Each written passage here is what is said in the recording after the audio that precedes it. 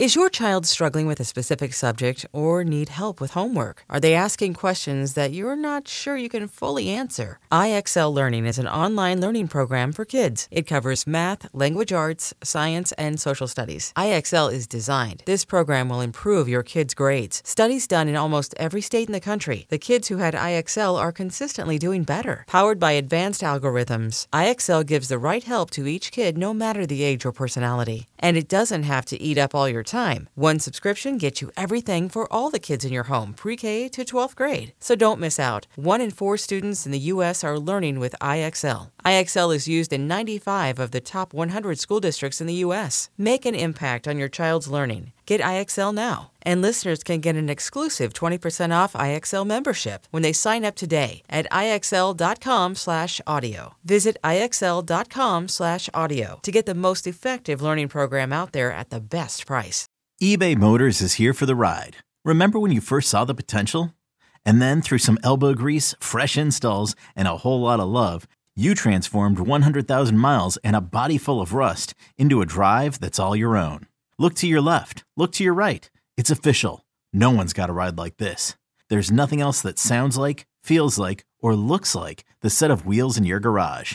With over 122 million parts, you can make sure your number one ride or die stays running smoothly. So there's no limit to how far you can take it. Brake kits, turbochargers, engines, exhaust kits, roof racks, LED headlights, bumpers, whatever your baby needs, eBay Motors has it. And with eBay Guaranteed Fit, it's guaranteed to fit your ride the first time, every time, or your money back. Plus, at these prices, well, you're burning rubber, not cash. Keep your ride or die alive at ebaymotors.com. Eligible items only. Exclusions apply. Hello and welcome in to the Fog.net podcast. Michael Swain here. We have an audio version of our post-game wrap video coming your way, but wanted to jump in here and give you a fair warning first. We were not able to find a spot where there wasn't much wind, so there will be some wind audio messing with it as well. So we'll be back on Sunday with the podcast with Kevin Flaherty with our normal audio quality, but fair warning ahead of time, and we'll talk to you guys again all on Sunday. All right, post-game wrap time. We are here after KU football's 38-31 loss to TCU. KU's first loss of the season. The Jayhawks are now 5-1 on the year and 2-1 in conference play. I'm joined by Nathan Swaffer, our staff writer. Nathan, let's start here for you. I guess big picture. What did you make of the performance and where KU stands? You know, the performance showed a lot of resilience.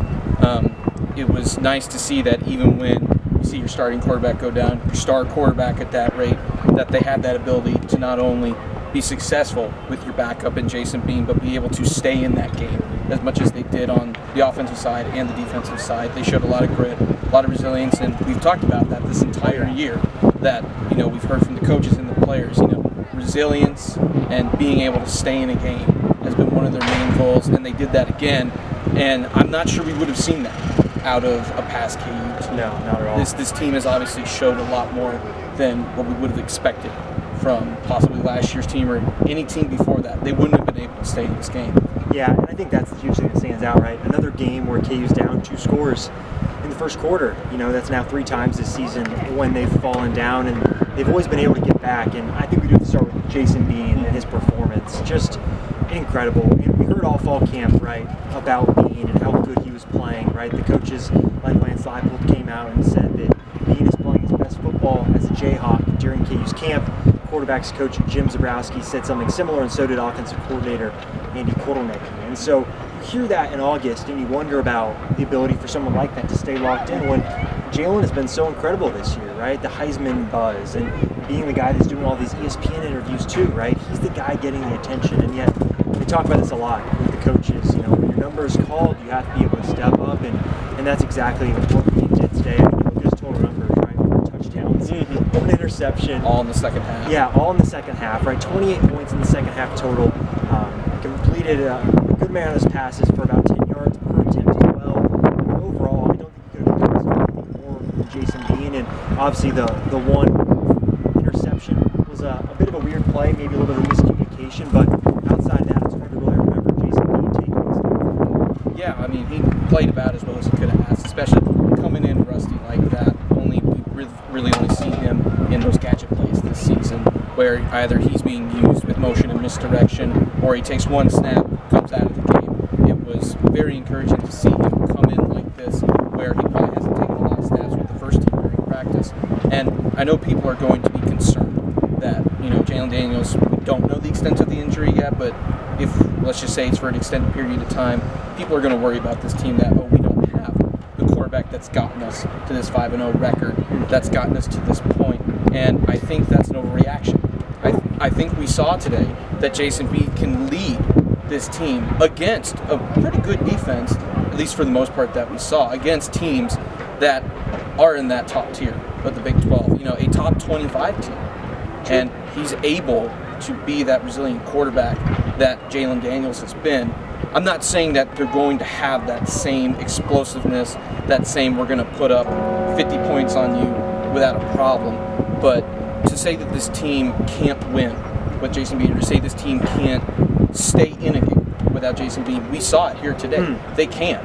They were down at halftime, and Bean led them to, I think, 14 unanswered out of the half. So just to say that this team is not in as good of a position as it could without Jalen Daniels, especially from 2 weeks ago, Jalen Daniels. But with Jason Bean, this team still is a good team. They're still a resilient team.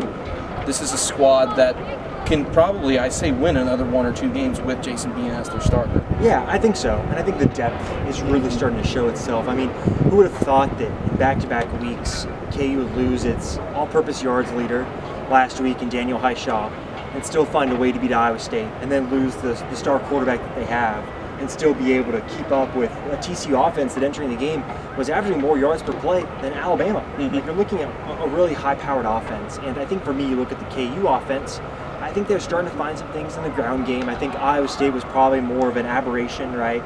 That scheme, the way that they play, how physical they are. I think KU will be able to run the ball against teams going forward, particularly with someone like Bean, who's probably a little bit more of a dual threat than even Jalen Daniels is. But I think you also look at the skill position players.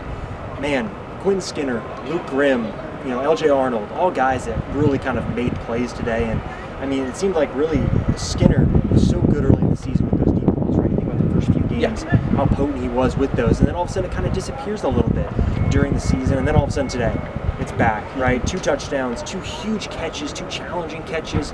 I thought he was impressive. Who for you stood out on the offense outside of him? Frankly, I thought the entire receiving corps as a whole looked fairly impressive. Obviously, they got to a bit of a rough start, but when we got into the second half, I thought all of them did an incredible job. I mean, Lawrence Arnold, I thought, looked incredibly impressive today. And if you give him that catch that was called incomplete, but was super close on the review, I mean, we're talking about Lawrence Arnold possibly changing that entire drive with that missed field goal.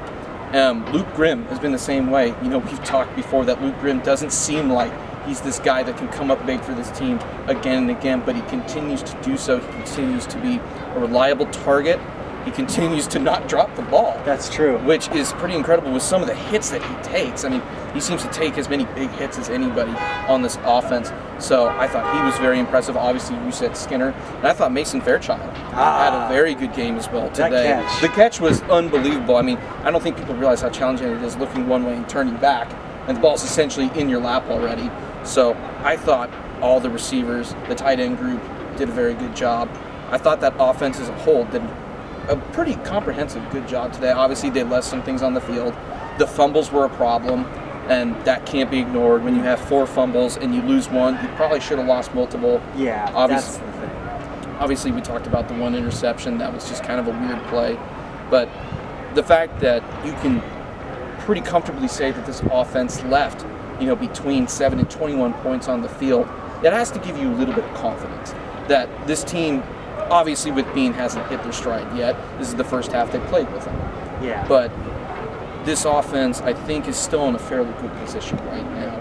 Obviously, they're going to have to change some things if Bean is going to be the quarterback long term. But I think we're starting to see them really gel into a cohesive unit. For sure. And I think fumbling, that's a huge topic. And we'll have to ask that Lance Leipold about that on Tuesday, because now you're up to 11 fumbles in 6 games this season, and you look at the fumbles and the way that they happened, right? You have the Kai Thomas, Jalen Daniels' weird play where on third down there's the missed exchange, right? They have to go for it on fourth down, they don't get it. There's the fumble at the goal line that they lose 7 points on. Then you go in the second half, right? There's the fumble that comes right before the interception. So you're looking at those fumbles really changing the momentum of the game, and in a game that had a lot of momentum swings. I think we got to talk about the defense because I thought Lance Leipold, maybe his most interesting comment post-game was that don't look at the score. He thought the defense actually played pretty well. And I would have to agree. I think you look at overall, they gave up explosive plays, and this TCU offense is explosive. But I felt like down to down, it felt like KU really did manage TCU. And we've seen it throughout this season, right? Second and third quarter is when KU really comes alive. And I think in that second and third quarter, you saw this KU defense really dominate against the TCU offense that, again, is so talented. But it's those one-off plays, right? There's that play on the near sideline, the screen pass that was so weird. The other guys on defense didn't really go after it. They maybe thought he stepped out of bounds, and then everyone's kind of standing around. Just a weird play, but I guess overall for me, I think you look at the defense, signs of encouragement. I think this is another decent performance, not as good as last week, but I think another step in the right direction makes you feel like, okay, this defense can hold its own in Big 12 play against less explosive offenses. You look at Oklahoma next week, I think KU will be able to handle the Oklahoma offense. But for you defensively for KU, I guess, what were your takeaways and what did you just make of the performance overall? I thought overall they played fairly well. Obviously that score may not say it. The score's not going to tell the story that you saw out there. And we've seen this from the defense before, kind of that bend, don't break attitude. I don't think we saw that as much today. But overall, I thought they played really well. I thought they had a lot of trouble with Quentin Johnston. I mean, he had an unbelievable game. He was good. He was just... It's tough to say how good he was because he just, NFL good. Yeah, he was just, it seemed like he was perfect. He was catching everything. He was getting yards after the catch. I mean, I think he had over 200 yards, had that late game-winning touchdown with a pass interference. So, but other than that, I thought cohesively they played very well, or well at least. Maybe good not enough. Maybe good enough that, your offense takes advantage of a few more opportunities. You probably win that game. Definitely. And I thought one thing that stood out to me on the defense was their run defense has improved significantly. Yes. As we've gone along with the season, I thought they did very well. Obviously, they had a little trouble with Max Duggan, but that's just because he's such an athletic and dual threat quarterback. So I think this defense is still on the right track. Obviously, it wasn't the performance from last week, and we knew that coming in that probably wasn't going to happen because TCU's offense is so much better. Quicker, more explosive. They've got better talent. You weren't going to hold them to 11 points. But for the challenges that they faced, for, all the turnovers and time off the field that they didn't really get, I thought that they played about, maybe not as well as they could have, but they did a good job keeping the team in the game, especially in the first half. Exactly. That's what I think about. Because obviously that offense just wasn't clicking in the first half, and we expected TCU on that first drive to come out and just blitz them completely, go straight down the field, score a touchdown, and suddenly you're playing from behind immediately, and you're not feeling too confident in yourselves. The fact that they were able to hold them to a field goal, I thought, kind of set the tone. At least for the rest of the first half. Obviously, second half didn't go as well as you would have wanted, but the fact that they were able to keep this team in the game, keep that offense in the game, even when Jalen Daniels went out, I thought showed a lot of grit and a lot of heart and a lot of, overcoming that adversity. Yeah, I think you nailed all those things right there. Grit, heart, overcoming adversity. I think I heard in the hallways, no moral victories, this is the game. Mm-hmm. A KU fan was saying, no more victories, this is a game we should have won from a KU fan's perspective. I think that shows you how far the program has come over the last year, where a game like this, people are leaving the stadium, a packed stadium no less, saying this is a game KU should have won, should have been victorious in, 6-0 potentially, but now 5-1. They'll head to Oklahoma next week. Oklahoma team that lost to Texas in blowout fashion, and that's going to be a big game because now you're looking at you need one more win to clinch bowl eligibility. And I think the last thing any KU fan wants is to go into that K-State game needing one win to clinch bowl eligibility. So each game from here on out is going to get tougher, but it seems like KU is going to be in these games from here on out. Mm-hmm. I would tend to agree. This team has showed that they can essentially compete with anybody, and I think that showed that here today against, I would say, a pretty comfortable top 20 team. I can't say for sure whether KU belongs in that conversation. It's tough to say. I think they're they're in there. Fringe. But yeah, fringe. But this team also is probably going to look a lot different with Jason Bean in that offense now, assuming Jalen Daniels is out for an extended period of time. But I think this team showed that they can compete in the Big 12. They can hang with almost anybody, if not everybody. Yeah. So I feel confident in this team going forward to at least compete. Give those big teams those really good challenges, and I'm excited to see what happens. Okay, picture this. It's Friday afternoon when a thought hits you. I can waste another weekend doing the same old whatever, or I can conquer it. I can hop into my all-new Hyundai Santa Fe and hit the road. Any road. The steeper, the better. Because my all-new Santa Fe is available with H-Track all-wheel drive, so I can hit the trail without a worry in the world. Heck, with 3 rows and best-in-class rear cargo space, I can pack the whole family in with all our gear. We've got available dual wireless charging for our phones, so we'll never lose touch with civilization, and we won't lose touch with the primordial power of Mother Earth. So which is it? Waste the weekend or do something a little more epic? And conquer it in the all-new Hyundai Santa Fe. Visit HyundaiUSA.com or call 562-314-4603 for more details. Hyundai, there's joy in every journey.